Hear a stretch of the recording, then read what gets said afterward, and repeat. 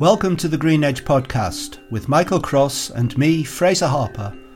This is our weekly roundup for the week ending 27th of January 2023.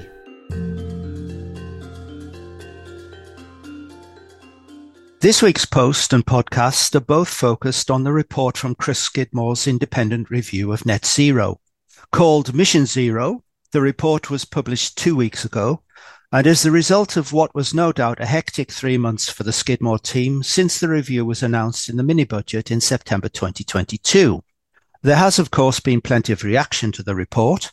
The Institute for Government commented that the Skidmore review highlights the government's silence on net zero, while Sir John Armitt, chair of the National Infrastructure Commission, said the report nails the argument that inaction now will cost us all in the long run.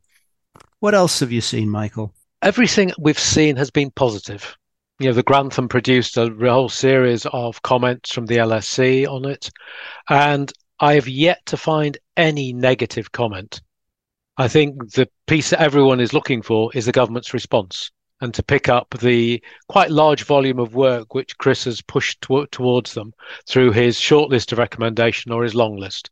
There's a lot to be done in a very short period of time. And we'll talk about the government response process later in the podcast. Now, there are many recommendations in the report, but following the wise old saying that 1,000-mile journey starts with a single step, our post this week focuses on what the Skidmore report calls the 25 for 2025. That's a bit of a mouthful. But I think there are a few more actions than that for 2023 in the longer list, Michael. It certainly is. If you take the long list of about 129, there are 73, 74 for 2023 alone. So there's a huge amount of work to be got through and to timetable and to ensure that they link together and not just taken cherry-picked ones that are easier to do or less easy to do. And obviously our friends in the Green Jobs Delivery Group can pick up the trio around skills, and there's more meat around most of the major areas, around construction, around transport and the like. But we didn't see much for transport in the list of 25, did we? No, but in the long list, there are 5 for transport, and our friends in aviation get an honourable mention as well at recommendation number 80 around sustainable aviation fuels and the necessary pre-work that has to be progressed there to allow for investment in suitable plants to produce SAFs. We've started looking more closely at the aviation industry on the Green Edge recently, and we will be posting on what we're finding there over the next few weeks. Now, I'm just going to put you on the spot a little, Michael, here. If you were Rishi Sunak, which recommendations would you see as the most important right now? I would probably see 2. One would be around domestic decarbonisation and the acceleration of that. I think that's the old-fashioned phrase of old low-hanging fruit. The impact would be very positive on emissions and also energy usage, therefore help people with their bills. The second would be on the education, skills and training front, to really pursue that. Anything on skills development takes time, and I think you need to start that with real urgency at the present time. Already some good work's being done, but I think that needs to be built on and boosted with investment. And a reminder that you can find this week's post, which is full of little downloadable Gantt charts, because we like doing things like that, on greenedge.substack.com. And you can also find this podcast on all the major streaming platforms, including Apple, Google, and Amazon.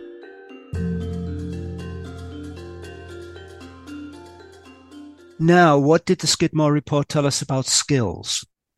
Lists out 3 recommendations on skills and pointing very strongly to the continuation of the recommendations of the Green Jobs Task Force to be picked up by the Green Jobs Delivery Group. And I think one observation and concern we have is the whole focus on the skills is very much those skills and capacities actually to install and implement and roll out green technologies and the transition, but less so on generic capacities around the citizen, though Chris Skidmore picks up on the citizen piece in his report and broader engagement, and also those green skills that allow you to mobilize effort and develop collaborations and to move forward on a collective front, be it a community or cross businesses within a single sector, where we need to see a lot of sharing. And those broader skills I would call a strategic skill sets, tend to get underplayed.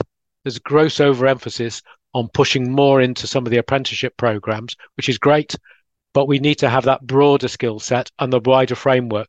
The sort of framework that was developed by Brookings for the whole green skills area. And the only one we felt that was missing as a leg in that are those skills around education and training, i.e. having a green skills infrastructure within education and training that can then impart skills knowledge to individuals who can go away and physically do things. And we've had a few conversations recently around the skills piece in areas like retrofitting, haven't we? We have. We've had a great one with the people-powered retrofit crew up in Manchester. Really impressive what they're achieving.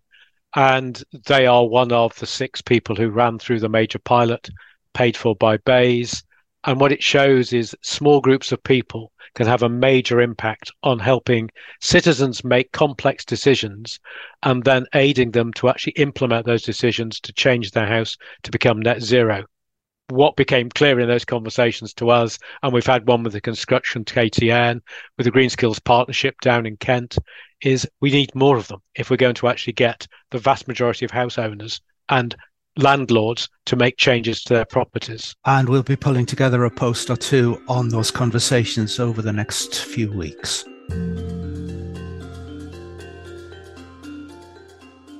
So let's get back to the Skidmore report, Michael. What do you see as the process for Rishi Sunak's government to respond to the report? Well, if you go through all of the recommendations, the department that comes up trumps with the largest number is BEIS. And so you'd expect them to coordinate the overall government response. But virtually every government department gets listed in those recommendations. Department for Transport, Education, Levelling Up and the like. The one that doesn't is DCMS. And it would be nice to see them brought into this discussion because they cover digital. And digital is a key enabling technology and capability for the delivery of net zero. So it'd be nice for them to come in to this party. And as we drop down a level into skills, the Green Jobs Delivery Group is obviously the major focal point. And that in itself, from the last time it met, brought together at least 4 government departments, possibly 6. And so it's a natural coordinating force. Because one of the complexities of climate change, it cuts across all government departments. And it always finds difficult cross-cutting big themes like this. So it might mean that the Office for Net Zero, which is proposed in Chris's report, comes into life and aids the government departments in responding. The sun shines on the good and the great everywhere. It does. Can we talk briefly about Chris Skidmore himself for a minute? I think we can fairly safely say it's unlikely he'll be stepping away from the net zero process. Let's not forget it was during his tenure as Minister of State for University Science, Research and Innovation that he signed UK's net zero pledge into law in the first place. But he's not standing for election into the Commons next time round, is he? No, he isn't, because his seat is disappearing. The boundaries have changed. But I think we can download those nomination forms for the Climate Change Committee and suggest that he became chair of that if a vacancy were to occur. So you'll have our vote for that one. Lord Gummer, if you're listening, you heard it here first. And finally, Michael, it's coming up to the end of the month, and I think I can safely assume that the Skidmore report is going to be on the list for your monthly reports roundup. What else have you seen this month? Well, there was a speech given over the last few days by Tony Danker, who is the Director General of the CBI. And in that speech, he refers to investment in green innovation, green technology, or the future green economy. And that was based on some research the CBI had done, which pegged the UK government's investment at about 1.2% of GDP. Now, that is less than half the German or the French investment in this area. And if you do the simple calculation that we should be spending at least 50 billion a year, that is about 2.8% of GDP. It's a very crude overarching measure of the gap we've got to actually close over the coming years. And the 50 billion is meant to be spent between 2025 and 2050. So we've got a few years to ramp up very quickly to start spending very fast and spend wisely with no waste, please, this time. Starting with the Skidmore report. It's an excellent place to start, and he's going to provide some momentum, direction for that as well. Thank you, Michael. Thank you. Take care.